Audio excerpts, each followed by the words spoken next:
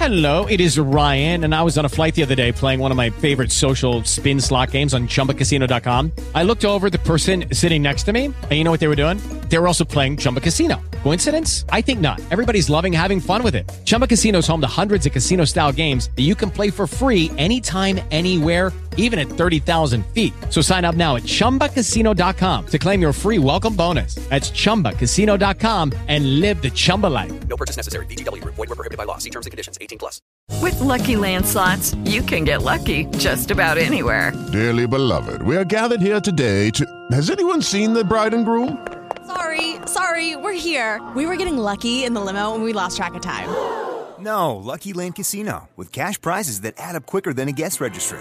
In that case, I pronounce you lucky. Play for free at LuckyLandSlots.com. Daily bonuses are waiting. No purchase necessary. Void where prohibited by law. 18+. Terms and conditions apply. See website for details.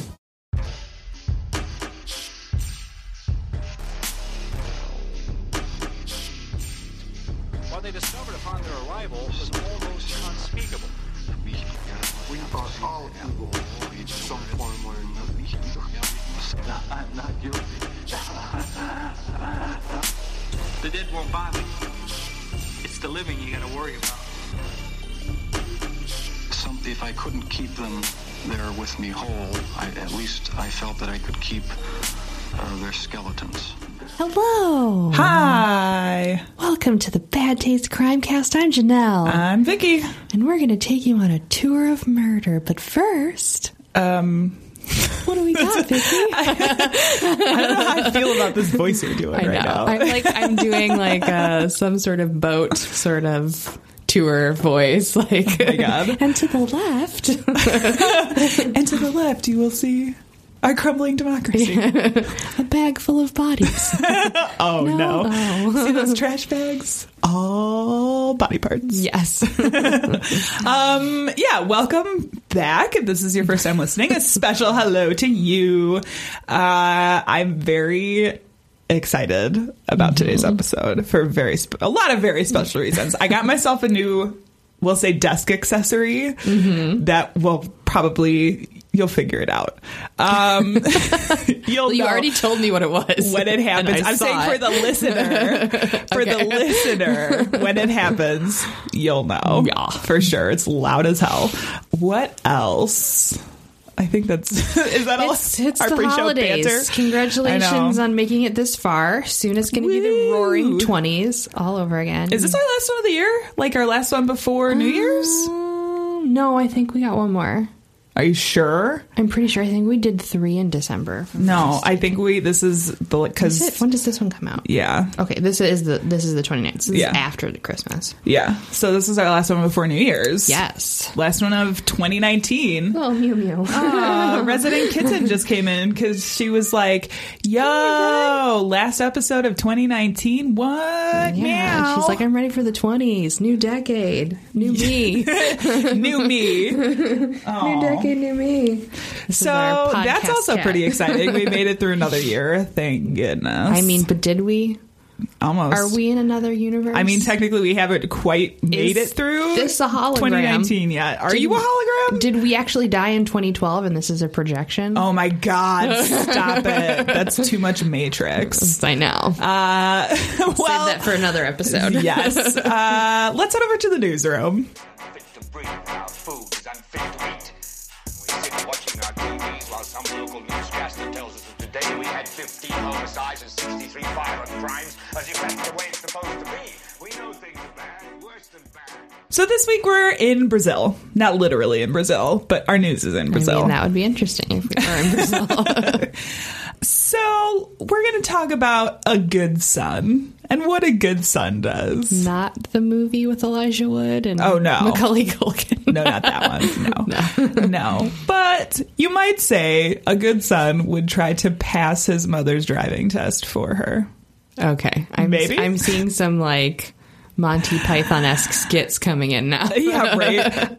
Well, whatever you're imagining, it's exactly true. Okay. His name is Haider Chiave.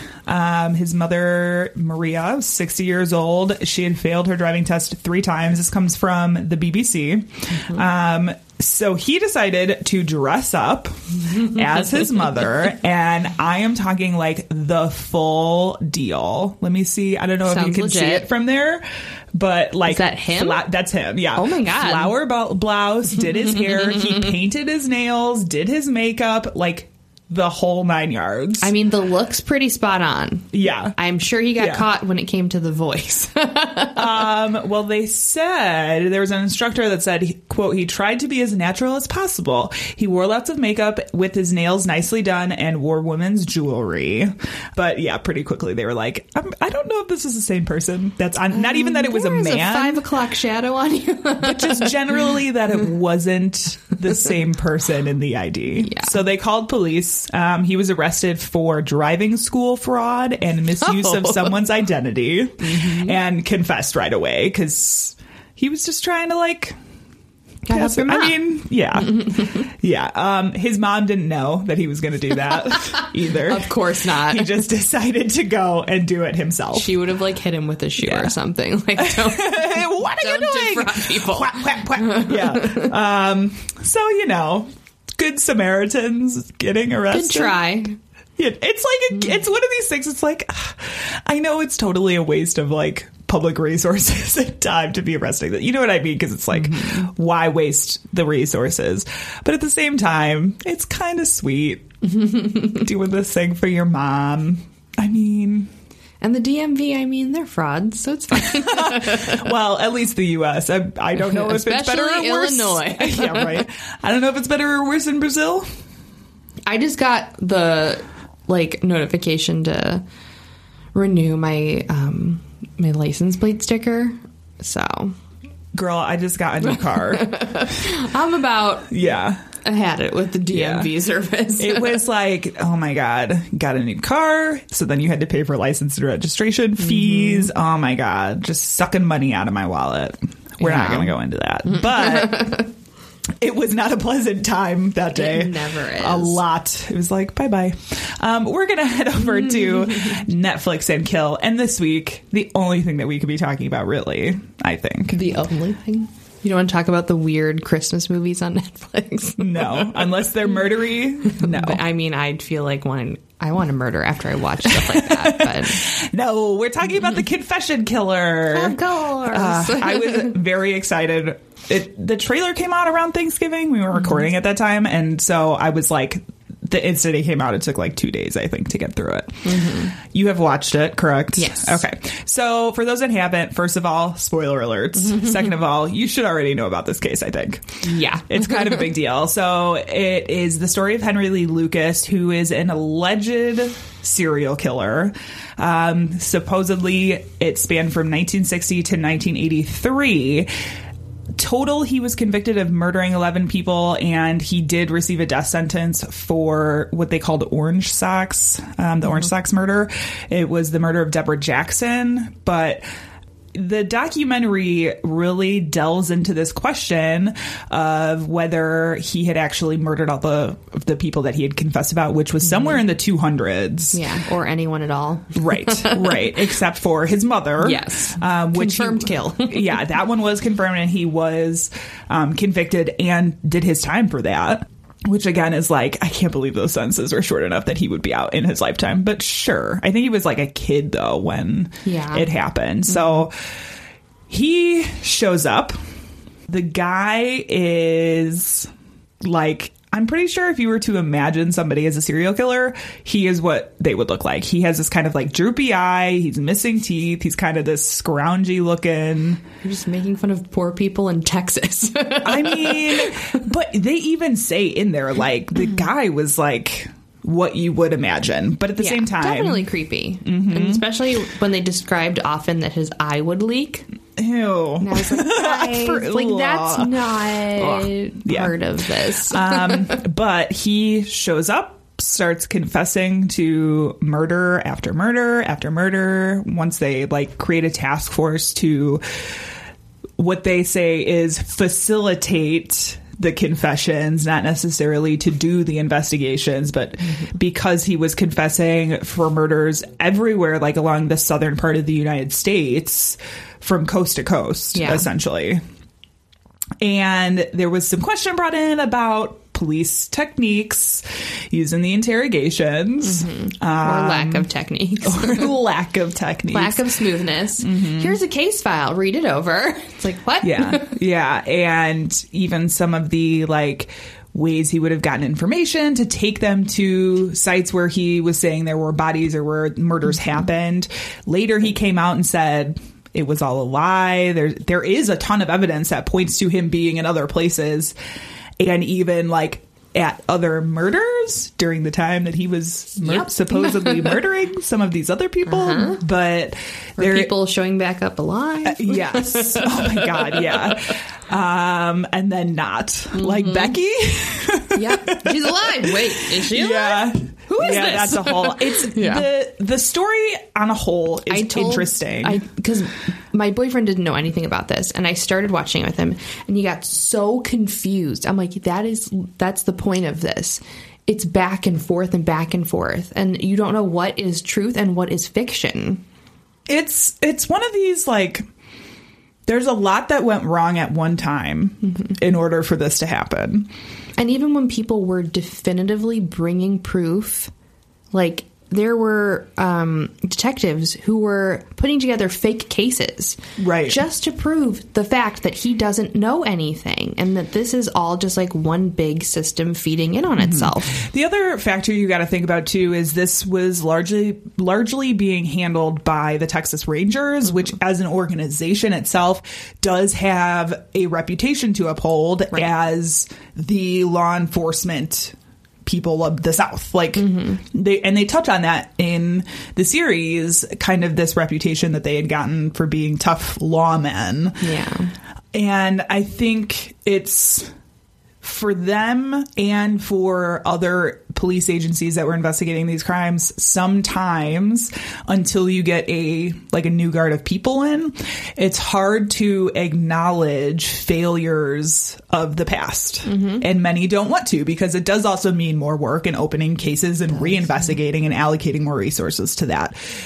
But it doesn't do anybody any good to continue to support these convictions. Yeah. And there are certain states where it's worse, like Texas and California. That's why you hear so much news about those cases being turned over and things like that, because those two states in particular have a reputation of doing things like that, like trying to skirt failures or mishandlings. Right. That's like a whole conversation in and of itself. But I think that the ultimate goal for all of these departments is to seek justice. And if you're not trying to do that, no matter what the consequence is, like, okay, somebody bungled something, but they're retired. They're done. It's over with. Right. So why not go back and fix it? Right. You're not actually directly hurting anybody. Yeah. And I will say there are agencies and police forces that had originally closed their cases because they had gotten a confession from Lucas. And there are some of those agencies have gone back and reinvestigated and were able to, use newer technology like DNA to figure out who the actual killer was and rectify those situations. Yeah. And I applaud those agencies for that because I think that is going to do more help, because obviously if he's confessing to these things that he didn't do, that person who actually did them is still getting away with it. Right. Is still out there. Possibly murdering more people. I know towards the end of the season they get the confession from the older actual murderer. Yeah, and it was like 20 or 30 years later that they said, we found your DNA on a victim's underwear, and he came and they were able, that's good. That's a good thing. Yeah. So anyway, I thought it was well put together. I know one of your complaints a lot of times about series is that they're they go on too long or they stay on a topic too long, and I did not feel like... No, this is actually pretty quick. Yeah, it was good. It was 4 episodes, 4 or 5 episodes. But it didn't feel pace. like they were concentrating on one thing.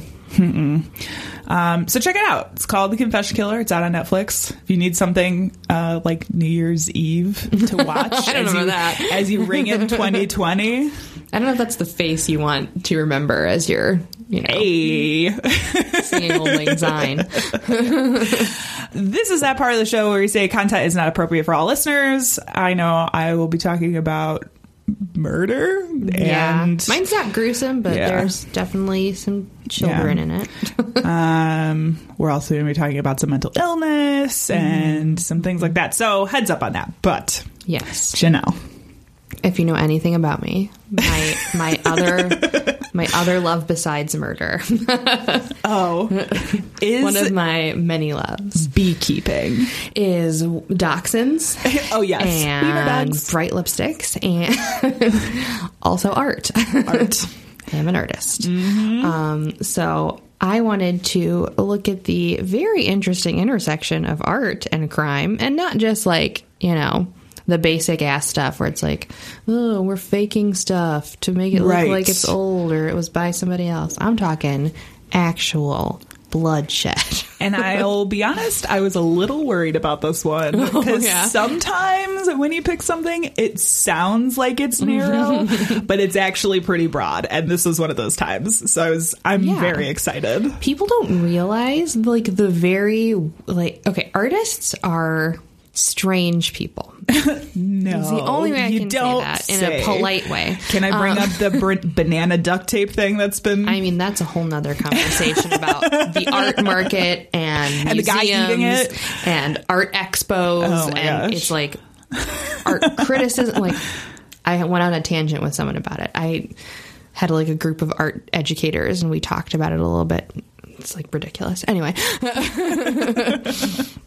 I'll do a whole episode on that by myself in my room. That'd be so funny. To get it all out. But you don't realize how many artists are involved in shady and shifty things, or, getting into sword fights in the middle of a street over a prostitute, things like that. Although I do feel like that if anybody was going to do that, it would be some artist somewhere. Yes. So, exactly. And I run in an artist or a dictator. Exactly. I mean, what's the difference? I run in different circles of artists in the Midwest. And although all of them are different and they all do different things, there's still like these distinct personalities in each group. And I'm like, we're all the same people.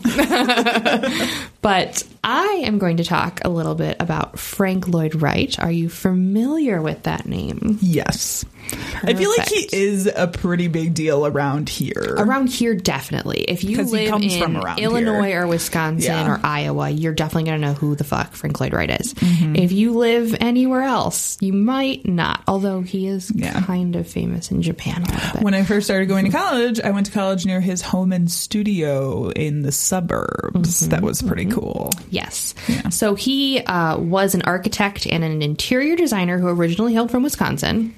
And he's a really prominent figure in the prairie style movement, which is kind of like out of the arts and crafts movement, which happened in the 19th, 20th century area. He was very, very, Midwestern guy. It was a very Midwestern movement. It was bungalow houses. Like, think of your classic bungalow house. That was Frank Lloyd Wright. Right. You can still see a shit ton of his architecture around here in Illinois and Wisconsin. But some of his really famous homes include the Roby House, Falling Water, Kentuck Knob, and his most famous home, the Taliesin. And that is where our story will take place. Okay. It's like... I feel like I need to look up a picture of this. Yes. I think there's some at the bottom or in the middle. Oh. I put lots of pictures. Okay. Let me scroll down then. Yes. So I'm going to state a controversial statement because we are in the mecca of Frank Lloyd Wright, but he is a trash person. Oh. Coming in hot. Wait. Coming in hot. Hot take. Yeah! Hot take. So Frank Lloyd Wright, or I'm going to call him FL Dubs. Okay. FL Dubs had like so many mistresses. Okay. Like, a ton of mistresses. I get the feeling I'm going to learn a whole lot about Frank Lloyd Wright that I never knew. You don't want to know. Because I did not know that. Right? You're just like, he makes pretty houses. But he also treated his staff pretty poorly. So these are like two key factors in the upcoming tale I'm going to tell you. He was marked by scandal many times, not just of a sexual nature, but also he was constantly in debt. And murder. Yeah, there's that a little I murder thrown in there. definitely did not know at all. Mm-hmm. So the New York Post described Wright in an article from 2017 as a house builder and a home wrecker. That's a great. Like, I love that. I love that so much. It is the most awesome thing I've ever heard. It's on the fucking nose. It's like everything Frank Lloyd is. So I read the book Death in a Prairie House for this, and it's a pretty interesting book. It's got a lot of prolific prose in it. It's very like poetic, but there's also really great chapter titles, and one of them is called The Architect and the Feminist, and that's just like it sucked me in. I was like, this story is amazing. All right. No one likes to talk about his dark side because he's like this darling Midwestern architect, but I feel it's really important to talk about the dark side of artists because it informs their art and their work. Our lives are directly connected to our work. Right. Of course, there's like a huge conversation you can have if you should separate the art from the artist. But for this case, we're not going to separate the art from the artist because it's like all connected into this story. Okay. Hear me out.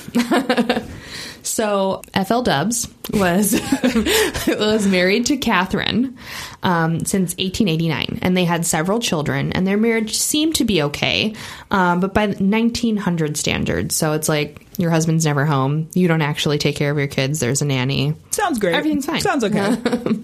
However, he was like a regular old bad boy, and he was out like doing liaisons left and right with all sorts of women. I just had an image of him in like a motorcycle jacket on a motorcycle with just like terrible half like sunglasses that just cover like the bottom of your eye. Yeah. But it really hadn't been an issue with Catherine. She's kind of like, boys will be boys, and let it slide a little bit because it was like one-off sleep with a woman, not a relationship. Now that didn't become an issue until Martha Boughton Borthwick Cheney, a.k.a. Mamay, entered the scene. Is that what they called her? Yes. Mamay. She was very into... Mama? Is it Mama or Mamay? Mamay.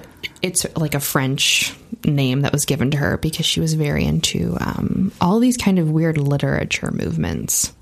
Okay. Mamay actually met Catherine Wright first through activities in a social club, and Mamay was married to Edwin Cheney, which like their names are, I want to say Cheney, but it's not. It's Cheney. It definitely looks like Cheney. Yeah. They had 2 children, and she was a very forward thinker. She was the feminist. That's where that whole The Architect and the Feminist chapter came out of. She was very, very well educated, and she was actually in the process of translating a Swedish philosopher's text. And it's Ellen Key is her name, even though it looks like Key, if you ever want to look her up. But there's this excerpt from her philosophy that I think kind of highlights the way Mamay was kind of infatuated with her. Side by side with the class war, the culture war must ceaselessly be waged by the young and among the young upon whom rests the responsibility of making the new society better from all than the old could be. So very much into like this kind of transcendental, enlightenment, feminist forward thinking literature. Yeah. And she was translating this woman's text from Swedish to English. Okay. So she was not your normal mother and wife. Yeah. She was, you know, a philosopher in and of herself. Especially at that time, like having Not any sort of your own ideas as a lady. And other people saying that she was considered intelligent and forward thinking. Yeah. That's kind of a huge statement. Right. After Mamay met Catherine, the Cheneys commissioned Frank Lloyd Wright to design a house for them in 1903. In 1908, just a few years later, after a romance begins to bud, after building the Cheney house between FLW and Mamay, Mamay's husband gave her a 1-year test He's like, you can do whatever you want with Frank Lloyd Wright for 1 year. And if your affections for him are truly genuine, or if they're just because you're in close proximity, we'll find out. Yeah. If it's just an infatuation or if you truly feel that way. So this is kind of like... That's wild. A weird... Like an open marriage situation, a little basically. bit. Yeah. Now, they weren't like boinking at this point, but there was a lot of like trepid hand holding. Gotcha. You know? Yes. Very intense. Very intense eye staring. A lot of long walks around parlors. I don't want intense eye staring in any part of my relationship. So it was a lot of very, PG-13 stuff. So after that year, Mamet's feelings had not changed. And so they were kind of deciding what they should do. And Wright, unfortunately for Catherine as well, was very infatuated with Mamet. So Frank decided to leave Catherine and their 6 children. And Mamet left her husband and their 2 children, and they began their unconventional relationship. They were kind of still married, but living together in sin. Okay. Artists. Yeah, oh my God. Catherine refused to give Frank a divorce. So this whole charade was kind of like a big scandal. And this is what really kind of marked his name during this period. The two decided to kind of traverse Europe and see if everything would settle down. When you're in a totally debaucherous, scandalous relationship in the Victorian era, the only thing to do is to go to France. Yeah. The only thing you can do is go to France where it's acceptable. Basically, they had the Moulin Rouge. Exactly. And the Can-Can girls. and that's, in French culture, having a mistress or, a man on the side is totally fine. As long as your significant other doesn't Come find on, out. France. So newspapers kind of began reporting on the two in gossip columns, and there was a lot of talk that Frank Lloyd Wright was going to be arrested if he came back to Europe from Europe for adultery, which I think is pretty hilarious. Okay. It never happened. You could get arrested for adultery at that time? Oh, yeah. More so often it was women who got thrown into jail for adultery. Of course it was. But if it was a man of higher standing, he was considered of higher standing, and he actually came from a kind of religious background. Okay. Which I'll discuss a little bit further in my thoughts. So he was kind of held to a higher caliber. So there was a lot of gossip that he might be arrested for it. Of course, nothing would have happened if he was arrested. They would have probably fined him and gave him a slap on the wrist and told him to divorce his fucking wife. But that didn't happen. So they returned from Europe, and to seal their love, Wright decided to build the two lovers a mansion, and he called it the Taliesin. This is actually... It's so posh. It's such a difficult thing to understand. Why did you fucking name it this way? Well, it is a very weird story. It involves a Welsh bard poet who sang poetry to a king in some weird era. Okay. And whatever. More often people referred to it as their love castle or the love bungalow instead of the Taliesin. I do not like either of those. There's also several other ways that people have pronounced it, but for this one, I'm going to call it the Taliesin because that's the most common Midwest pronunciation there, of course. And he's from here. He's from here. That's how he called it right. that. We're not fucking Welsh. It was also Welsh back in 409 was the year. Something fucking ridiculous when writing was we'll call it what we want because we are Frank Lloyd Wright. Yeah. Hey. The scandal kind of greatly affected Wright's work. He didn't receive another major commission. From 1911 to 1916, he was not doing anything. Okay. So that's a big deal. Now, there's a lot of conjecture as to why Wright decided to leave his completely comfortable situation for another woman and not just have, a chick on the side. There was some talk that he enjoyed Mamet more and viewed her as an intellectual equal. And there was a lot of discussion that he was going through this midlife crisis and wanted to have someone that he could talk to on that intellectual level. Okay. Which, having a liaison with a woman and living with another woman while you're married is kind of like the midlife crisis equivalent of having a Ferrari in the Victorian times. Yeah. Yeah, I suppose. Yeah. But the biggest conspiracy surrounding this entire thing was that people believed he had a genetic predilection to wrecking his own life. Okay. That's okay. I'm interested. How do you quantify that? Tell me more, Janelle. Please tell me more about how a genetic predilection. How your genetics make you want to destroy your own life. FL Dub's father did the literally exact same thing. Okay. So if that is true, I still is true. I mean, there were newspaper reports about it. I still feel like it would be like less genetic and maybe just learned behavior. Well, there is a school of thought that when things happen to you that are traumatic, it affects your genetics. Okay. It's genetically transferred trauma. So, witnessing this, so his father was deeply, deeply religious. He was a minister, okay?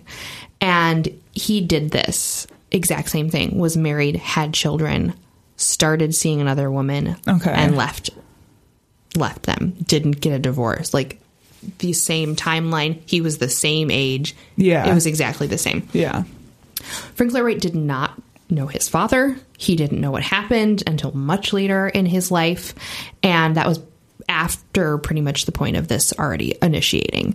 So that's why there is a school of thought that it was this sort of like genetic trauma that had happened to him that caused him to want to keep doing these things that harmed him. And he knowingly knew it would harm him, but did it anyway. So it's a lot of like psychoanalysis, a lot of these weird, like, traumatic theories. So I thought that was really interesting. I read an article about it, and I was like, really?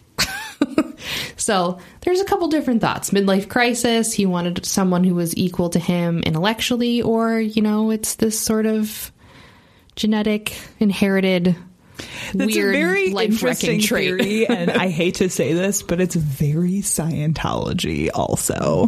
Like, they come from very similar origin, like, schools of thought. Yeah. That kind of genetic. It's like. But it made me think of, like, whenever somebody says, when you grow up, you're going to turn out to be like your mother or your father. And you're like, no, I'm not. I'm not going to do that. I'm not a fucking crazy, weird, off-the-handle Italian woman. And then you're like, oh, shit. And then one day you look in the mirror. Yeah. One day you look in the mirror and you realize, I'm looking more crazy and Italian than normal. So because I had that thought too, like, I never want to be like my parent because, you know, I don't have a great relationship with them. But when you come to a point of realizing that, that's when you break that sort of genetic trauma. And that is the whole basis of this. So he realized what he was doing, but didn't try to take the steps to change his behavior to break that pattern. And there's, you know, I'm sure you've seen the memes where it's like, we're just trying to heal our past traumas. Well, that's what that meme came out of, was that genetic traumatic theory.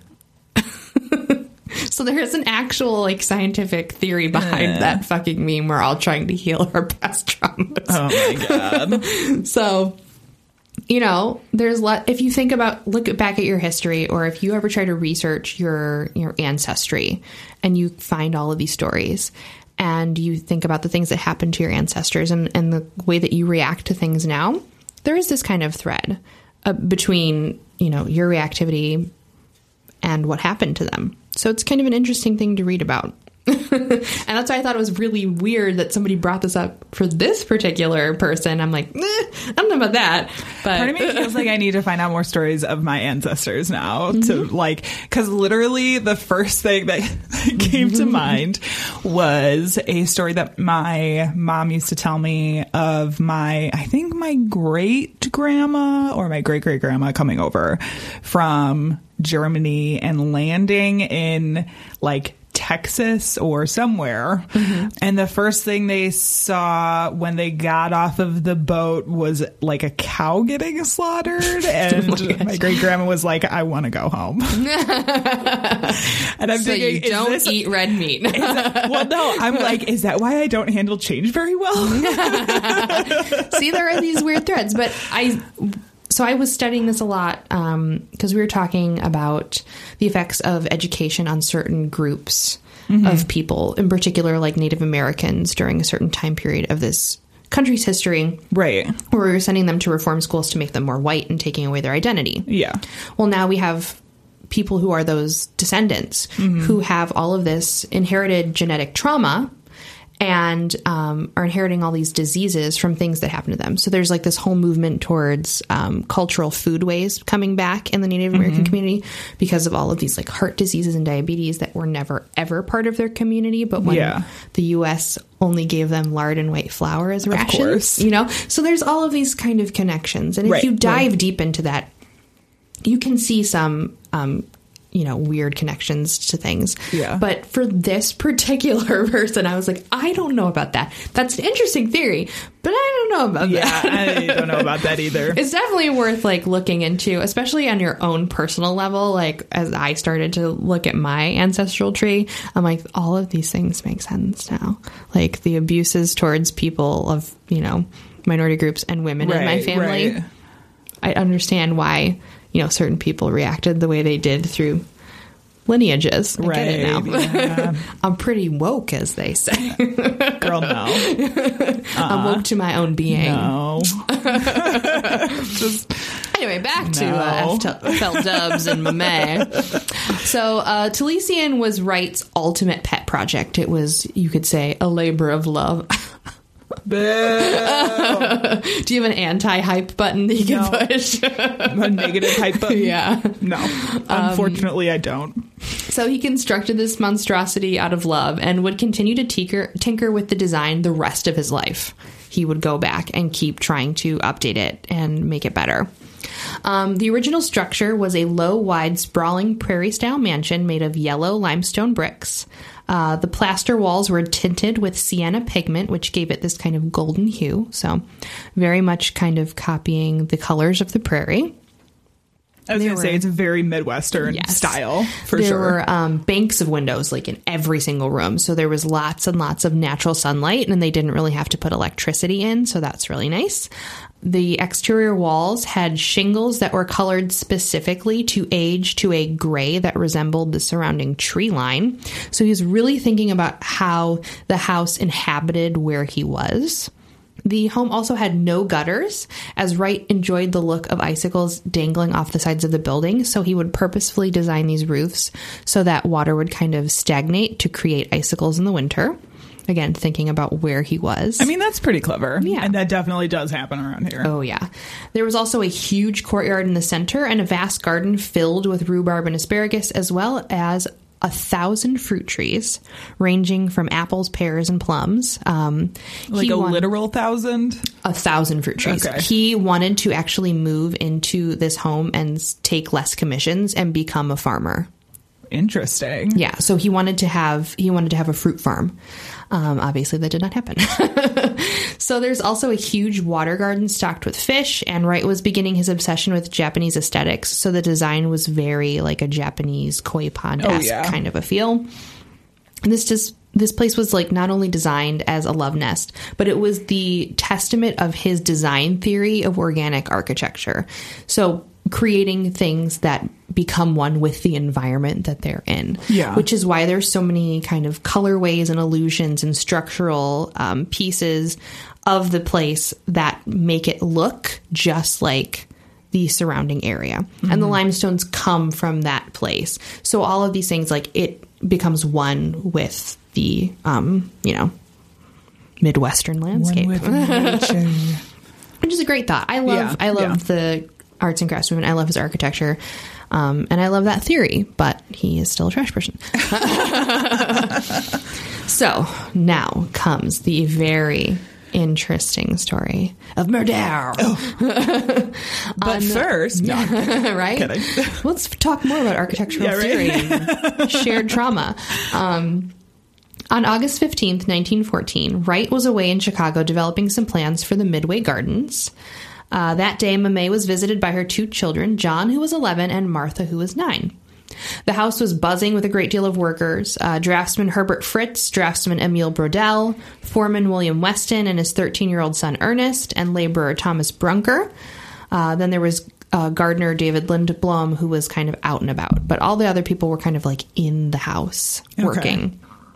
This wasn't common. This was super common for all of these people to be there all the time, even if he was not there. Yeah. He constantly had workers starting on projects and finishing things for him while he was working on larger pieces. So not uncommon for all of these people to be at home. Now, there was also the cooks, Julian and Gertrude Carlton. The Carltons had only been working for the Wrights for a few months. The two were recommended to Wright by a business associate from the Midway Gardens project. The Carltons had come up from Chicago for the job and were touted as very experienced, exceptional cooks.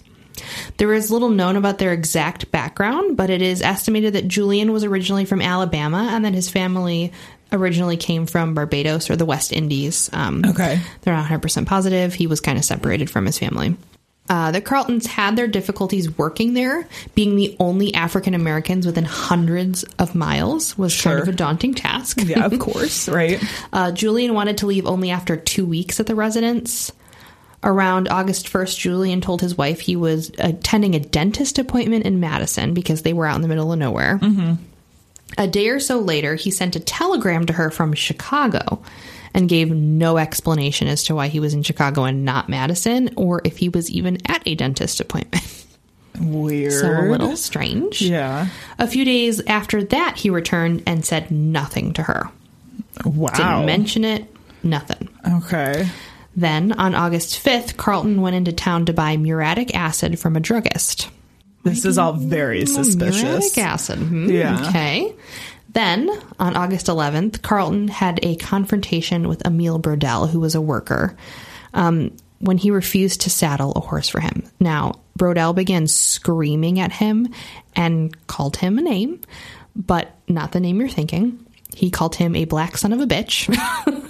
And so this was kind of the thought that really was like, okay, he wanted to leave. This is the straw that broke the camel's back, so to speak. He is done with this place. Yeah.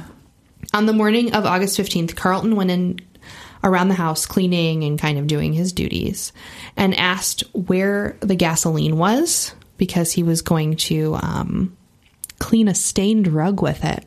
Okay.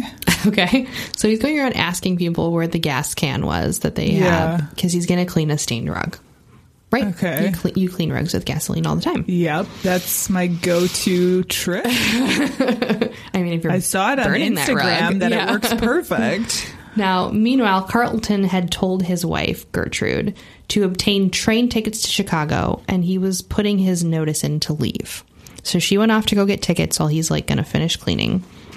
This is when a spree began. Okay.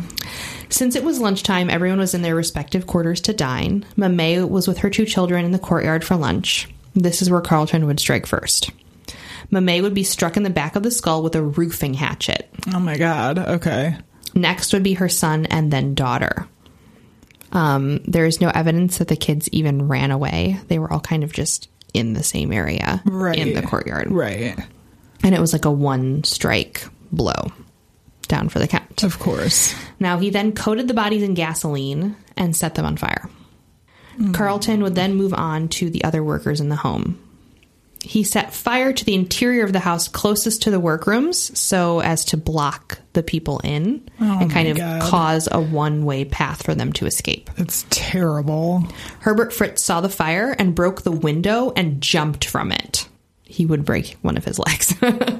Julian, I mean, I guess that's better than dying. Dying of fire. Although or a in the hatchet. 1920s, is breaking a leg really better? I don't know. It's a toss-up. Yeah.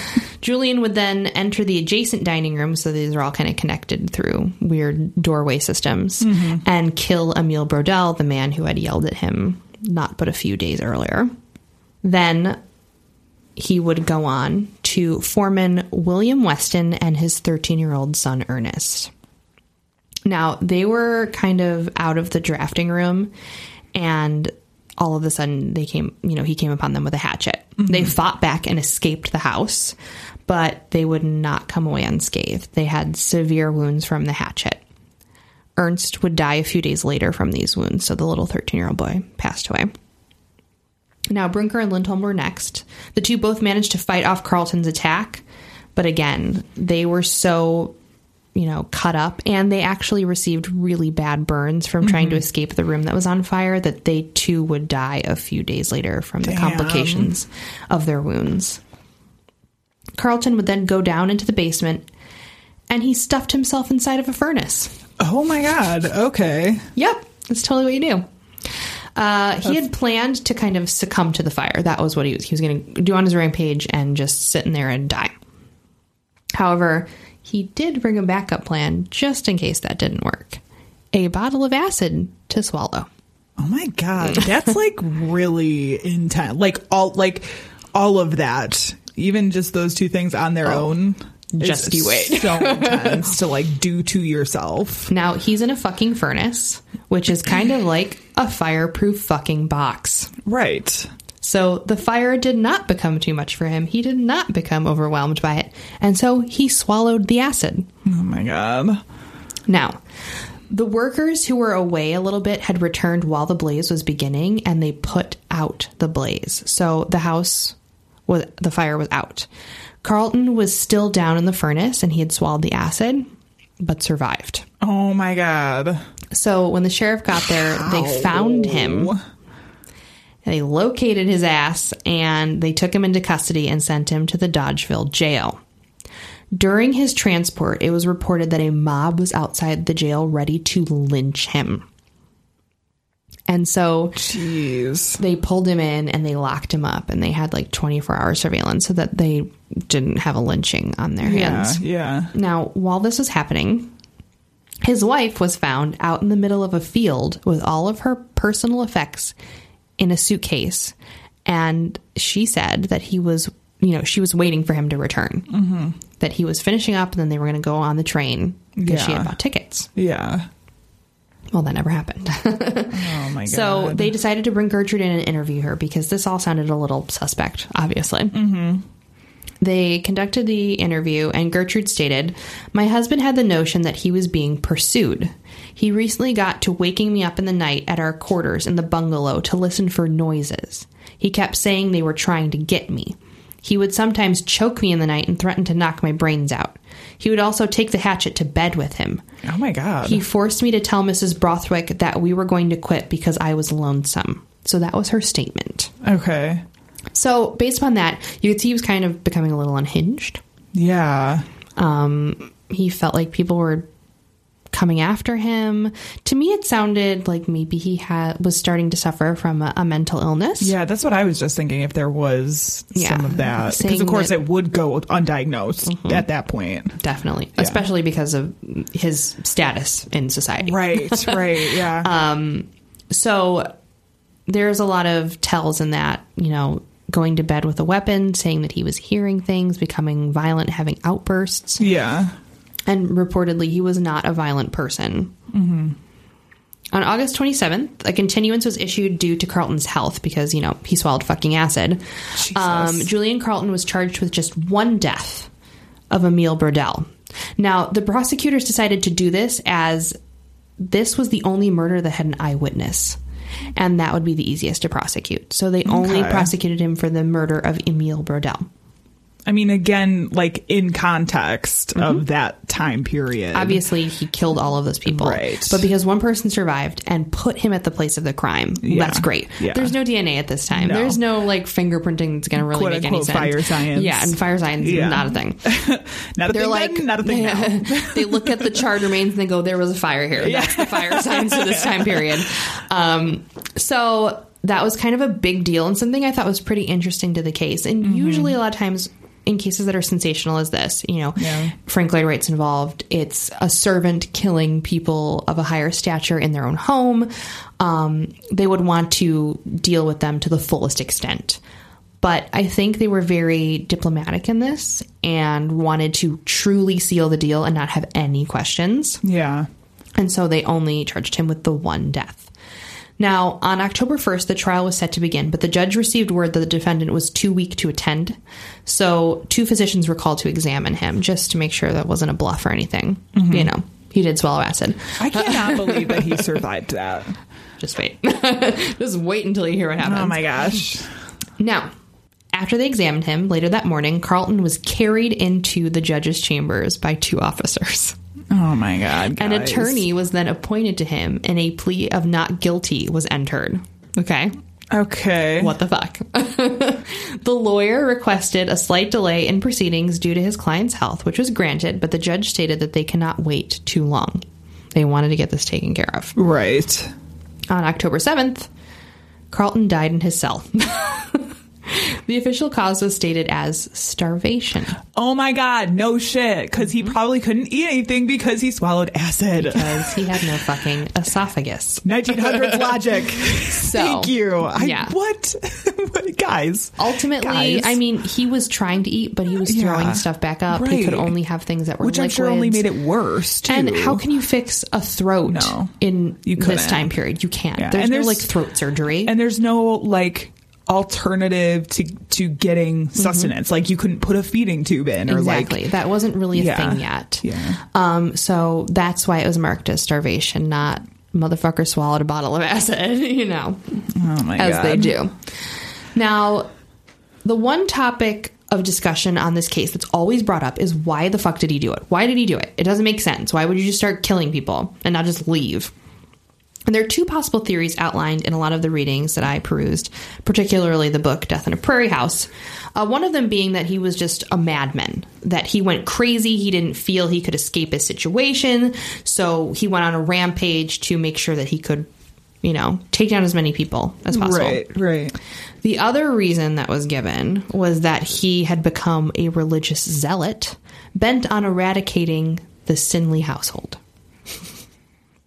No. So that's the two main theories that were like proposed. I'm going to put this out there and just say no. Yes. I think it's, I agree. I do think it's far more likely that he probably was suffering from some, like, maybe schizophrenia or something, which can very easily turn into something as horrible as this if it goes untreated. So, I mean, based upon his wife's testimony and his age, because he was just beginning to get into his 30s. Okay. I think Carlton was going through an episode that resembles schizophrenia. That's the correct time. You know, that's the correct age. Usually schizophrenics don't begin to show until their late 20s, early 30s. Right. It starts with hallucinations or auditory things. So hearing things. Waking up in the middle of the night, very common. Taking out these sort of really weird rage-filled reactions on your significant other or another family member is also very common. And ideas course, that you're being pursued or followed or watched lots of paranoia. So I think schizophrenia is definitely it. The fact that none of his other employers that he had before this said anything about his behavior or had any issues with him whatsoever leads me to believe that it was something that was manifesting quickly. Yeah. And especially being isolated in Wisconsin in an area of racial hostility and being the direct receiver of racial hostility would also add to it. Yeah. If you come at someone with schizophrenia in a combative way, it definitely intensifies that.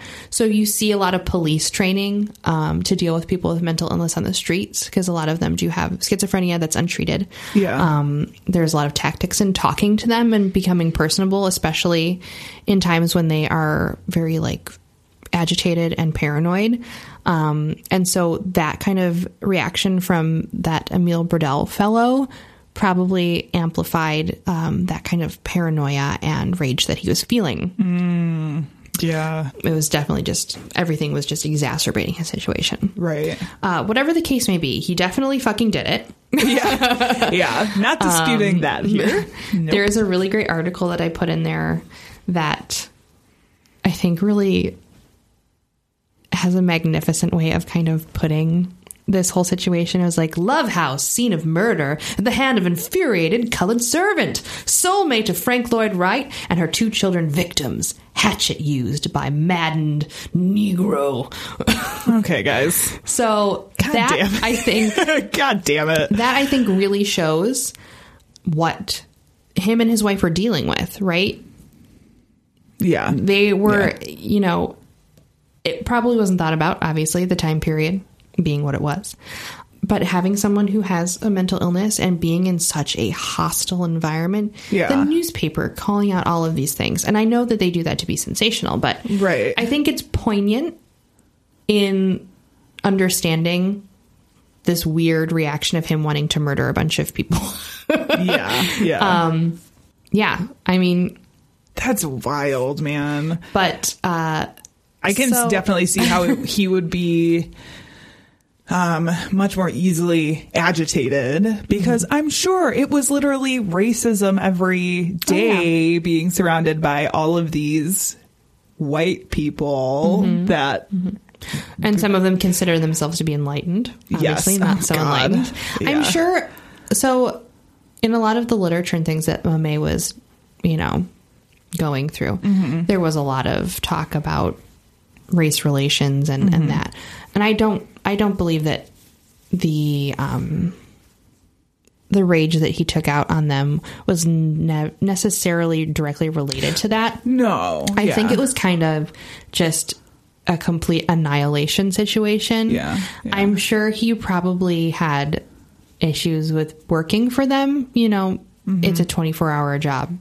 You're on call all the time. Yeah. You're having to serve lunch to one person and then another lunch, completely different lunch in a different place to another person. Like, there's a lot of things that you have to take into consideration. Yeah. But there's a picture at the bottom of the house after the fire.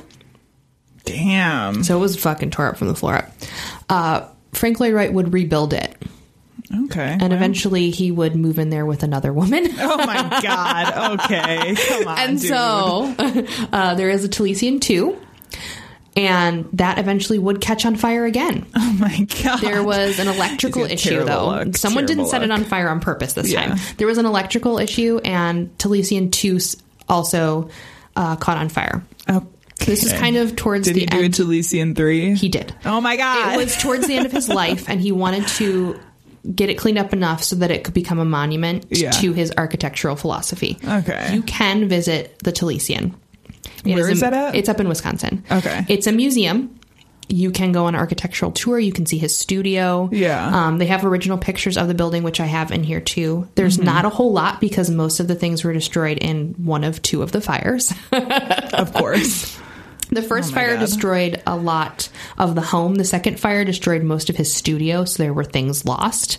He did move a great portion of his papers and files out after that because he finally got a fucking clue. Maybe my houses catch on fire all the time. Maybe my important stuff should not be kept in the most flammable area of my life. But he created a trust to save this in a couple other places. There's his studio, like you mentioned, visiting his studio. That's another trusted place where you can go visit. But a lot of the homes that he created, you can visit. And it is worth a while to go and see and check out. Oh, totally. The architectural movement is beautiful. It's great. I love it.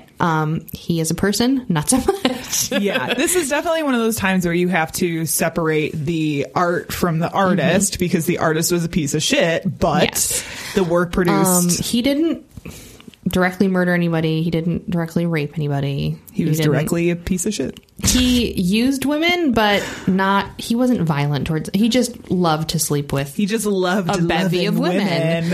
Ugh. But he had deep-seated issues. And also that happens when you're an artist. You just have this sort of arrogance about you, I guess. If you're a male artist in particular, we'll just put it that way. Of this time period. Yeah. Oh, for sure. But yeah, I mean, it's definitely worth going to see. I plan on going to go up there in the summer. Nice. Yeah. It's a little bit pricey for a tour, but you get to go across the entire fucking landscape of this place. Yeah. There's also one in Rockford, the Laurent House. That one I think I've been in there. It's a beautiful mid-century modern home. It's fucking gorgeous. They have a bunch of original stuff in there. Yeah. That's a really great place to take a tour as well. Nice. You can hit up the main ones, but those are like, that's like a nice hidden gem. And then the Taliesin is like the ultimate culminating testament to his architecture. Yeah. But that is FL Dubs and Monet and the Thanks fucking for that. Taliesin That was very murders. interesting. I It's a loved roller it. coaster.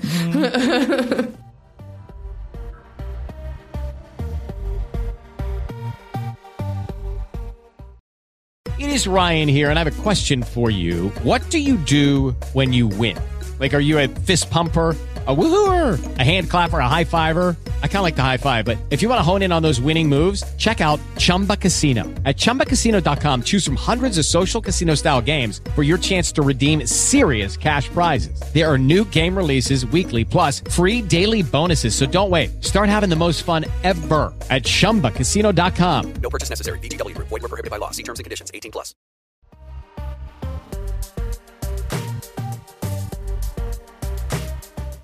Okay, I'm very excited about this. It's one of your favorite topics. It is. It really is. I got to combine one of your favorite topics with one of my favorite topics. Yes. So I'm going to be discussing the murder of Ellie Perkins. She was born Ellie Present and was originally from a Jewish family.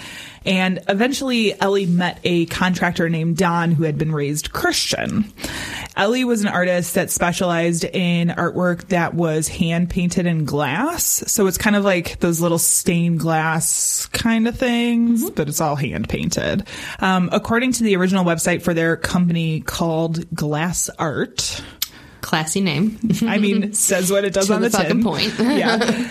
Ellie attended Rochester Institute of Technology Art School, where she was trained in glass painting and, quote, found herself inspired by the ethereal qualities of glass, which best reflect her love of the realm of fairy. That sounds like so many middle-aged women I know. And she definitely, I think at the time that she was studying art and starting to work on this glass stuff, it was very much that kind of hippie, like finding yourself, enlightenment kind of thing. 'Cause this would have been during the 60s and 70s. Mm-hmm. Her artwork appeared in many places, including Japan, England, Israel, and Russia. And she spent the summers showcasing her artwork at the Sterling, New York Renaissance Festival. A Ren Fair. A Ren Fair. I think it was more of like an art festival. Can I just pretend it's like the Ren Fair? You can. Yeah, just a Ren Fair, but with turkey legs and glass. Yeah, I just imagine somebody with like a turkey leg, like in a gallery. Could you imagine a stained glass piece of a turkey leg? That'd be amazing. Oh my God. That would be something. Mm-hmm. In an excerpt from Metro Community News article titled, "Ex-hippies Turn Successful Businesswomen." You can too. Yeah. And this is from 1995. You know, I'm not surprised. There was that weird hippie resurgence in the 90s. Yes. And this was very much like, look at how this hippie has turned her life around. That was kind of the idea. Mm-hmm. So this is just an excerpt from that article. Quote, "It's a long way from Woodstock to Williamsville." Oh boy.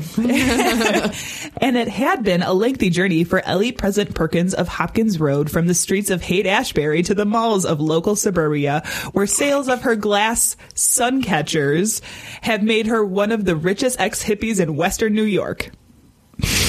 "Here they are. This is my collection," this 5'1" mother of two recently announced with a satisfied grin, pointing to her current stock of the mostly 11-inch by 14-inch rectangular glass renderings of animals, rural scenes, and assorted plant life, which have made her a successful housewife entrepreneur over the past 16 years.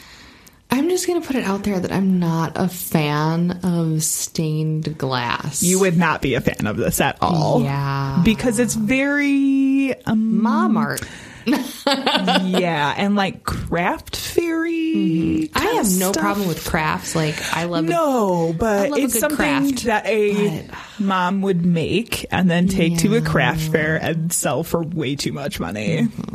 Very much. There's so I don't know. Did I put her website in? Yeah, I will have to show you. You sell your art, you get it, right? But there's something about that whole nature scene, arts and crafts movement that I want to hit my head against a wall. So when Ellie and Don met, it was shortly after that Ellie had taken her first Scientology course. Man, stained glass and Scientology. Mm-hmm. You really have it all. Yeah, and she, from what I can understand, obviously... And they search out entrepreneurs. So I get it. They do search out entrepreneurs, and we'll get into this a little bit later. But from what I could tell, when she wasn't doing Scientology stuff, she still was working on artwork and doing that whole thing. But obviously, as you get into she make an L. Ron Hubbard stained glass? Oh my no, gosh, that would have been amazing, though. Quick, somebody Google that. I would not be surprised if it exists somewhere. Although the guy is not exactly the most photogenic, but that's fine. The way that Ellie tells it, she had been on this journey to really find her place in the world, and this hippie mentality really ended when a boyfriend of hers was admitted to a psychiatric hospital for drug addiction.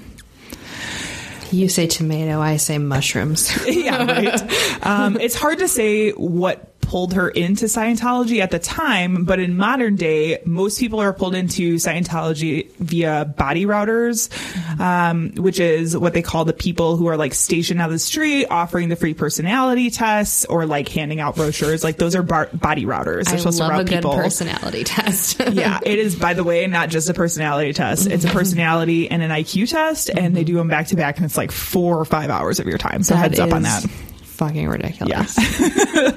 So it's possible, like, and that's the other thing with these personality tests. When they bring you in, the thing at the end is a pitch for Scientology courses. Yeah. So it's possible that something similar to this was happening in the 90s, but it's hard to say. I couldn't really figure out like what the mitigating factor was that like brought her in.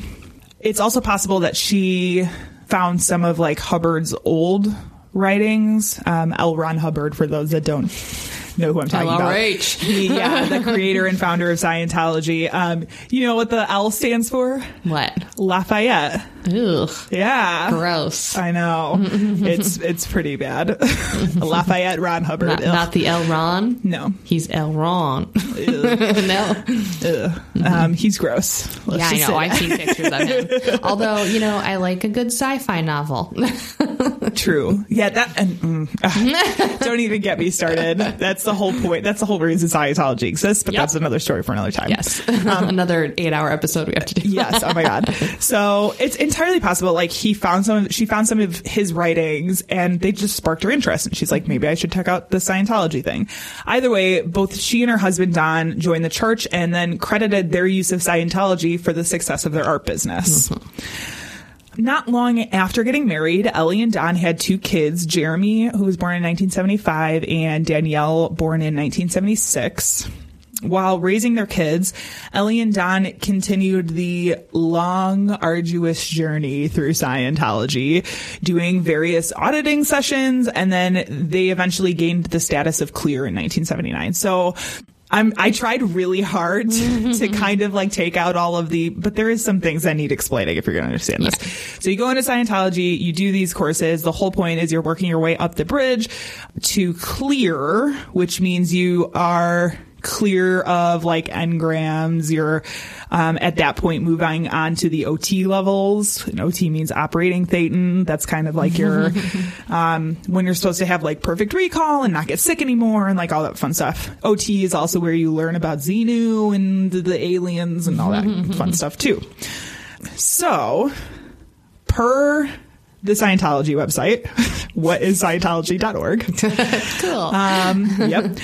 Auditing is defined as, quote, Scientology counseling taken from the Latin word audere, which means to hear or listen. Auditing is a very unique form of personal counseling, which helps an individual to look at his own existence and improves his ability to confront what he is and where he is. And a clear is a highly desirable state for the individual achieved through auditing, which was never attainable before Dianetics. A clear is a person who no longer has his own reactive mind and therefore suffers none of the ill effects that the reactive mind can cause. The clear has no engrams, which, when re-stimulated, throw out of the correctness of his computations by entering hidden and false data. Okay. I'm doing this just in case some of you don't know Scientology speak. So Soon after achieving this clear status, which, like I said, isn't the end, it just means you move on to the OT levels. There is no end. There actually is literally no end. There's still, I think, a couple OT levels that still have to come out yet that haven't. And they never will. Probably. The Perkins family, they moved from New York to California, where Ellie started working at the Celebrity Center for a little point in time before returning to New York. Okay, so there is a little bit of Scientology history I have to provide here for some context for the events that are going to eventually perspire. So according to Scientology.org, this is what modern day Scientology has to say about their views on psychiatry and psychology. So this is actually in the FAQ of their website. It says, why is Scientology opposed to psychiatric abuses? And I'm not going to go through all of this, but the Scientology objection to psychiatry does not stem from any desire to deny the insane treatment. Rather, the church objects to the mistreatment of the insane, which is psychiatry's historical hallmark. That is why the church supports the Citizens Commission on Human Rights, which is a Scientology organization, which works to expose and eradicate the brutalization of parents in the name of, quote, mental health. Over the years, the Citizens Commission has investigated and exposed thousands upon thousands of cases of psychiatric negligence, abuse, and brutality. So it goes on. You're not totally wrong. There are some people who do abuse the system a bit, but there not for what the purpose they're saying it is for. Right. So, I mean, they go on to say, like, today the marketing of antidepressants has likewise reached nightmarish proportions, and the scenario becomes even more disturbing when one considers the explosively violent episodes such drugs precipitate. And then, anyway, it's a whole thing. I mean, to be honest, I went to a doctor when I was a teenager, and they kept telling me that I had depression, and I didn't. Yeah. I had anxiety, which is a different thing. Okay. And they prescribed me an antidepressant, which did the reverse that it's supposed to. And that's what happens when you give the wrong drugs to the wrong people. Sure. So I can understand where they're coming from. Right. Because I have experienced that. Yeah. But once you got it fixed. Very, very, very rare. Yeah. And I was going to say, once you got it fixed, did it help? I mean, I didn't have to take any medicine. Right. So they're like, take these pills. And I took them for a month. And I go, they ain't Yeah. Not what I'm feeling. Yeah. And I get that. But like you said, that's not like very, very rare. And I was also a teenager, which you're not supposed to give those to teenagers, which is a whole nother thing that was wrong. Yes. Oh my You're gosh. not supposed to give Zoloft to people who are under 18. Okay? Yeah, well. So I've always found Hubbard's stance on psychiatry really interesting because much of Dianetics is actually derived from some psychological theories, as well as Hubbard's own claims of working in places such as Oak Knoll Hospital during the development of Dianetics. According to John Atack's book, Piece of Blue Sky, Scientology, Dianetics, and L. Ron Hubbard Exposed, which is a fantastic... It's a very long title. It is, yeah. Piece of Blue Sky is what you need to look for, but it is a fantastic book on Scientology. It is like, John Atack is kind of considered the premier like Scientology expert. He was really the first one to kind of put together all of these volumes of what it is and how it works and the history and all of that kind of stuff. So definitely check it out. I know I've brought it up on the show before, but that's because it's very good. So according to that book by John Atack, he says, quote, it was claimed that through Dianetics, the individual would be freed of psychoses and neuroses. Among the psychosomatic conditions Dianetics claimed to cure were asthma, poor eyesight, color blindness, hearing deficiencies, stuttering, allergies, sinusitis, arthritis, high blood pressure, coronary trouble, dermatitis, ulcers, migraine, conjunctivitis, morning sickness, alcoholism, and the common cold. Even tuberculosis would be alleviated. I mean, it can do it all. Atack also points out that much of the basis for the therapy was, quote, a reworking of ideas abandoned by Freud in favor of the interpretation of dreams. He later goes on to say in Dianetics, the modern science of mental health, which is this piece of Dianetics that Hubbard put out. Freudian ideas were presented in a new elaborate language. Dianetics differed by approaching the general public directly rather than through the psychiatric or psychological professions. Dianetics also completely avoided libido theory, the interpretation of dreams, transference, and complex Freudian evaluations. But for whatever reason, maybe because like psychiatry is such a direct competitor to Dianetics, at least it was when it first came out, it seems that the church's stance got a little bit more bitter and angry later on, when this was like post Hubbard going into hiding because the government was after him. And this is, let's see, this is from a Hubbard Communications Office policy letters. So they were releasing all these policy letters to kind of run things from where he was hiding at. It was series 12, titled Propaganda by Redefinition of Words. Okay. So this is a direct from L. Ron Hubbard. It's all just cyclical nonsense. Direction. It is. Yeah. So this is from Hubbard's own mouth. Quote, psychiatry and psychiatrists are easily redefined to mean an antisocial enemy of the people. This takes the kill crazy psychiatrist off the preferred list of professions. The redefinition of words is done by associating different emotions and symbols with the word that were intended. Scientologists are redefining doctor, psychiatry, and psychology to mean undesirable antisocial elements. The way to redefine a word is to get the new definition repeated as often as possible. Thus, it is necessary to redefine medicine, psychiatry, and psychology downward and define Dianetics and Scientology upward. This, so far as words are concerned, is the public opinion battle for belief in your definitions and not those of the opposition. A consistent, repeated effort is the key to any success with this technique of propaganda. Yikes. So this is about when they were just like totally anti-psychiatry, psychology, any of that. Okay. So back to the Perkins family. Sorry, that was all like, if you know nothing about Scientology, this will all make sense now that you know all of that very basic Scientology knowledge. So Jeremy Perkins, which was the eldest son, was leading a seemingly normal life and had dreams of becoming a rock drummer. As you do. As you do. Some folks describe him as somebody who would like do anything for you, just a very kind guy. In early adulthood, he lived at home and worked for his father's contracting business and helping his mom with her glass painting business on the side. It wasn't until he was 24 that people began noticing kind of like strange behavior from Jeremy. As you were going through yours, I was like, ours are so similar, in fact. Anyway. So he told a friend and his father that he was hearing voices. And the solution, his father told him, was tell the voices to stop. I mean, sometimes you need to be direct with them. Just stop, guys. Hey, guys, give me a minute here. Okay?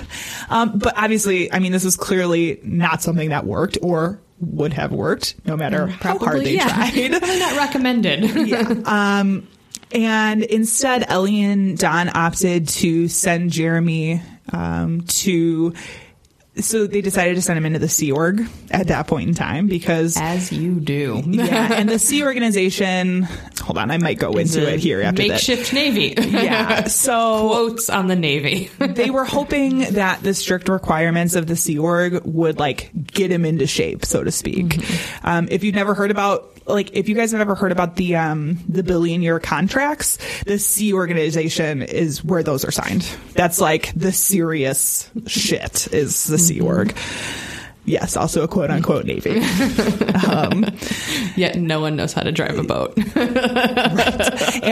And like you have to, the billion-year contract, you have to sign that before you become a part of the organization. And that's where a lot of people come into issues when they're trying to leave Scientology. And all that fun stuff. Are you at 1 billion years? No. Back on the boat. Before the end of the year, however, Jeremy was rejected from the organization. According to CBS's 48 Hours, he was rejected for what was perceived to be increasingly bizarre behavior. Which, I mean, that's got to be pretty fucking strange for this organization. So he returned home and continued working for his father. But for obvious reasons, his hallucinations and delusions only got worse and worse as time went on because they were going untreated. It wasn't long before he was labeled a PTS, which is a potential trouble source. And those are like the people you got to watch and report on. Ellie and Don took him to a series of doctors, some that did CAT scans at the family's request, claiming the hallucinations were a result of some sort of accident in a truck in 2002. But none of the CAT scans found anything. And these doctors were like, no, really, this isn't because of this accident. You need to take him to a psychologist. So they suggested taking Jeremy to a psychiatrist, which of course is a request that the Perkins would not honor. And it seems like the only steps they actually took was filling a prescription for the sleeping pill Sonata, which obviously didn't help. Yeah, I don't think you could just sleep off schizophrenia. Sleep off the voices? Is that how that works? On August 14th, Jeremy was caught trespassing on the University of Buffalo campus. When he was confronted by police, he began fighting back, resulting in his arrest. One court-ordered psychiatric exam later, and it was confirmed that Jeremy was schizophrenic. Called it. Right. He was remanded into the custody of a hospital where he stayed for a few days before Ellie managed to convince the facility to release him. Yay. No. He later went to a neurologist that again confirmed the diagnosis of schizophrenia. As if you didn't know. You might be schizophrenic. Yep. But Ellie and Don refused to place Jeremy on psychotic medications due to the conflict with Scientology beliefs. Yeah, I know. It's almost as bad as people not vaccinating their children. I know. So for most of the remaining summer, the Perkins continued to seek out a treatment without disobeying the practice of Scientology. And according, again, to 48 Hours, it came to a point where Jeremy was sleeping in a chair outside of his parents' bedroom because he believed that there were aliens in his bedroom. But only his bedroom. Only his. Nowhere else. Okay. Yeah. In the fall, the Perkinses took Jeremy, who at this point was 27, to a Scientologist and osteopath, Dr. Conrad Malfair, who promoted natural, drug-free healing. Yep. So that's naturopathy for schizophrenia. He was Scientology approved. It works. Yeah, totally. Again, from 48 Hours, quote, Nuncherino says Malfair's clinic had an unusual explanation for Jeremy's symptoms. They conclude that he was suffering from certain digestive problems, that he had certain chemical toxins in his body, and he needed to be purged of it, and he needed to be energized through vitamin therapy, which vitamin therapy is a big thing also in Scientology. When you do what is it called? I forget what it's called. There's like a seminar process thing that you do where you do a lot of running, take a lot of niacin, more running, a lot of niacin. I thought it was going to be like a B12 shot. There's some vitamin in there that you take too. It's a whole thing. Oh my God. The purification rundown. That's what it's called. The purification rundown. Yep. I get it because the running. Well, I don't know about that, but so that's what his Scientology doctor thought. Oh boy. Purge of the toxins, take some vitamins. And your schizophrenia will be good. So they went with never there in the first place. So they went with the vitamins, of course, and they can't hurt. It was a treatment that didn't work. Huh? Are you shocked? I am. Instead, Jeremy only became increasingly more aggressive and suspicious that Ellie might be trying to poison him. Yeah, I'd say making me run a bunch and take niacin. Yeah, he didn't do that part of it, but they definitely put him on a bunch of vitamins and yeah. So in February 2003, Ellie and Jeremy went to the home of self-taught natural healer named Albert Brown, who asked Jeremy if he thought he had any problems. His response was, quote, "Sometimes I think I'm Jesus Christ." Only sometimes? Sometimes. It was decided that Jeremy would move into Brown's house the following month for treatment. And while he was packing for the trip on March 13, 2003, Ellie and Jeremy got into an argument that Don had come home from work to like diffuse. After he left and returned to work, Ellie told Jeremy to get in the shower. That is the point when Jeremy attacked his mother. According to Jeremy, in a statement given to police, quote, "When I got out of the shower, I saw that my mom was on the phone in the kitchen. I went into the kitchen and took a pointed knife around 12 inches long with a brown handle. I held the knife in my right hand and behind my back, and when she hung up the phone, she hung up the phone. I tried to slit my wrist after the shower with a utility knife, but I wouldn't die, so I decided to do my mom in instead. I pushed her into my bedroom downstairs and stabbed her in the chest and right arm. She was screaming, 'No, don't, Jeremy, don't.' I stabbed her about 4 to 5 times before she fell down. I was using a cross-stabbing motion while she was standing. I then stabbed her about 10 more times in the stomach after she fell to the ground. I knew she was a goner. I then tried to cut her right eyeball out a bit. It would not come out. I believed her eyes were evil. I took the knife into the kitchen, cleaned it up in the sink, and dropped it onto the floor. I pulled the phone cord out of the wall. I was going to put the knife and my mom in the basement to hide her. We have a fallout shelter down there, but my neighbor Sharon came over, so I hid in my bedroom. I did not want her to know what I did because I liked her a lot. A short time later, a police officer came and asked me where my mother was. I let the officer in and showed him where she was. I told the officer someone must have broken into the house and did this. I then was transported to the police headquarters where I was given my rights. I told the detectives what I did and why. I have been getting angrier and angrier with my mom because of the way she treats me. She gets mad at me when I play my drums in my room, and she makes me take these vitamins every day. When she made me take the shower this morning, that was the last straw. I believe I have lived different lives for the past 1,000 years and wished I was in another life now. According to an autopsy following her murder, it was determined Ellie was stabbed 77 times. The difficult thing about listening to that is that he was like really cognizant of the fact that he did something wrong and was trying to hide it. Yeah, it's an interesting thing because he was like, and it wasn't, the thing is though, is he wasn't, it seemed to me, trying to hide it because he thought he was going to get in trouble. Mm-hmm. He didn't want this friend of theirs to find out because he liked her. Mm-hmm. And like, it wasn't that it's more like she would be disappointed in me, mm-hmm. not like I'm going to get in trouble and go to jail. Yeah. So it was, and even the last couple of things, like I thought her eyes were evil. Mm-hmm. And so I tried to cut out one of her eyes. Mm-hmm. And I believe I've lived different lives for the past 1,000 years, which is a Scientology thing. That's like, yeah, some of this they have some past life stuff mixed in there. Yeah. It was just very brutal. Very brutal. Yeah, that's definitely rage-filled in the description. Mm-hmm.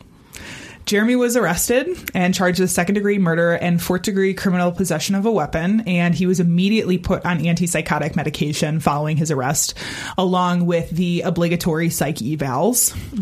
2003 eval indicates that Jeremy suffered from chronic paranoid schizophrenia that went entirely untreated. And then in July of 2003, Jeremy was found not responsible by reason of mental disease or defect. He was placed on 6 months probation, but the judge ordered yet another psychiatric examination to, quote, determine whether he has a dangerous mental disorder, and if the said defendant does not have a dangerous mental disorder, to determine whether he is mentally ill. Those examinations were done by the Rochester Psychiatric Center in January 2004.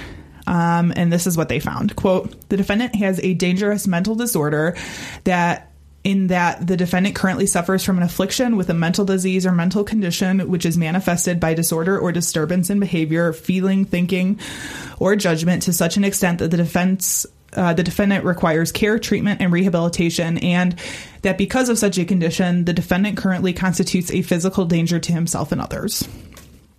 Furthermore, they stated his psychosis had never been treated with antipsychotic medications, and it appears he was acutely psychotic at the time of the offense. In the period preceding this, he had been sleeping on a couch in the living room because he feared there was an alien ship in the ceiling of his bedroom. On the morning of the offense, his parents threatened to take him to Albert's place, and he was scared of this because of paranoid fear towards others who lived there. He felt his mother's face had an evil grin and her eyes were evil. In fact, during the offense, he attempted to remove his mother's eye, responding to psychotic thought processes. The report at this time said he continued to experience auditory hallucinations along with some other symptoms, but he had dramatically improved once he started taking medication, like big time. However, he still thought that there was the alien living in the ceiling of his bedroom. Yeah. He still thought he had lived thousands of past lives and some of those things, but his behavior had gone from being really erratic to not as much. Who'd have thought? Get treated, things get sort of better. After all of this, the courts determined that he must be committed to a state hospital. Of course, there was quite the panic within the church following Ellie's murder, and they quickly moved to distance themselves from Jeremy Perkins, as they do. Yeah. Although he himself hard nose goes. Oh, for real. I mean, they were instantly. They had people from OSA, which is the Office of. I would have to. It's they're kind of handling hazard office. Yeah. It's kind of like the. I think they might have renamed it to I think it might be the Guardian Office now. But they're kind of the enforcers is a good way to say it. They were calling some people to be don't talk to anybody unless it's the police that come to talk to you, and tried to quiet everything down and then distance. And then, yeah, Jeremy himself has never actually blamed the church for what happened. Although his father and his sister, from what I can tell, continue to remain in the Church of Scientology. And, of course, Ellie's murder has not swayed the organization's opinion of psychiatry as a quote-unquote pseudoscience. This was also post Lisa McPherson's death, and which had just happened a couple years before, 3 or 4 years before, and she ended up dying after suffering from a mental break and being put into essentially solitary. So I think after that, they had some things in place to kind of quiet everything down. Yeah. You know, they're really good at that. Yeah. But again, unfortunately, the undiagnosis of mental illness led to a break, essentially, that killed what potentially could have been a wonderful artist. Yeah. So basically, Scientology kills. In so many words. That's what you're trying to say. In so many words, yes. So if you need something to get your mind off of murder in this terrible world we live in, and maybe see some beauty in it, check out this podcast. Hey, Linda. Hey, Louise. What's wrong? Well, I love podcasts, but I need a new one. Do you know if there are any where two sweetie sisters talk about movies from the 80s and 90s that shaped their childhood existence, and also that have a cat that makes a ruckus in the background? Do I? Let me tell you a podcast I started listening to called Large Marge Sent Us. Two sisters break down classic 80s and 90s movies like The Princess Bride, Neverending Story, and Pee-wee's Big Adventure. They even did a whole month dedicated to Fred Savage flicks. Wow, I love Fred Savage. Where can I get this magical podcast? You can subscribe on iTunes, Stitcher, YouTube, or Google Play. You can also follow them on Twitter at The Sweetie Club. And don't forget to tell them Large Marge sent you to this podcast. Okay, Janelle. We've got a comment. Is that what you said? We have a new Patreon supporter. Yeah. So welcome to the BG crew, Michelle Guess, our new Patreon supporter. Welcome. If you're interested in donating and becoming part of our family, head on over to our Patreon. We have some great backlogged episodes. We are putting out a new series called Cocktails and Conspiracies, where I regale That's gonna be so fun. A cocktail and a conspiracy to my boyfriend Beau, and he screams in outrage over how fucked everything is. You can find that at theBadTasteCrimecast.com/donate. Yes. That'll take you right there. We've also, it's not too late to get some merch for those last minute forgotten shoppers. I mean, like forgotten gift receivers. Yeah. The people you forgot to buy for. Yeah. Some people don't celebrate Christmas until after the 25th. It's totally fine. Me. I'm always that one that's like, you guys get your gifts after the 1st, right? But you can go right on over to badtastecrimecast.com/merch, and we have hoodies and pencil cases. You just posted a pencil case picture. It looked cool. Yeah. They do a great job printing our stuff. And some stickers, I think. Yep. All kinds of stuff. things. So you can find that all there. What else? Keep an eye out for some stuff we actually do have an event that we can announce. Yeah. So on July 11th, I want to say. Through the 13th? I think it's just a one day. Well, they have something going on Friday evening, Saturday, and Sunday morning. Friday evening is just for podcasters. Is it just for podcasters? To set up. Yeah. Well, they will be announcing the full schedule on what's happening over the weekend, but it's now multiple days. Yes. So July 11th and 12th. We'll say 11th and 12th. Janelle and I and our sound producer Tiff we are going to be in Kansas City, Missouri for the True Crime Podcast Festival 2020. Tickets are available now at tcpf2020.com. So head on over there for more information. There's already a ton of podcasts signed up. Yep. I am so excited to go on the road. Is the place actually finished? It's not, but we're staying in an Airbnb, so it's fine. They're like, it will be at a hotel that will exist. Yeah. It'll be it's literally opening in January, I think. Yeah. So hopefully it's finished. So it'll be brand spanking new. But break her in. If you guys want to meet us, meet a lot of other cool shows. There are going to be some live shows. There are going to be some discussion panels. There's going to be lots of stuff going on this weekend. So you can check that out at tcpf2020.com. Yes. I want to say 2019 because that was last year's, but it's not. It's next year's. Whole new website, whole new year. Other than that, I think that's about it, right? All right. Our sound producer is Tiff Fullman. Our music is by Jason Zakshevsky, the Enigma. That was my Christmas present from Tiff. It's a hype button. I think she did that so she doesn't have to edit it in anymore. So really, it's a Christmas present for her. It is. We will see you in 2 weeks. Have a great new year. Welcome to 2020, the end of the world. Start setting everything on fire. Actually, don't do that. Please don't. Their bodies on the hillsides along the highway.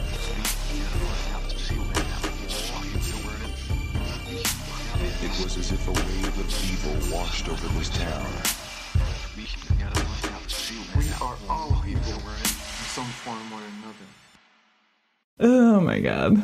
This button.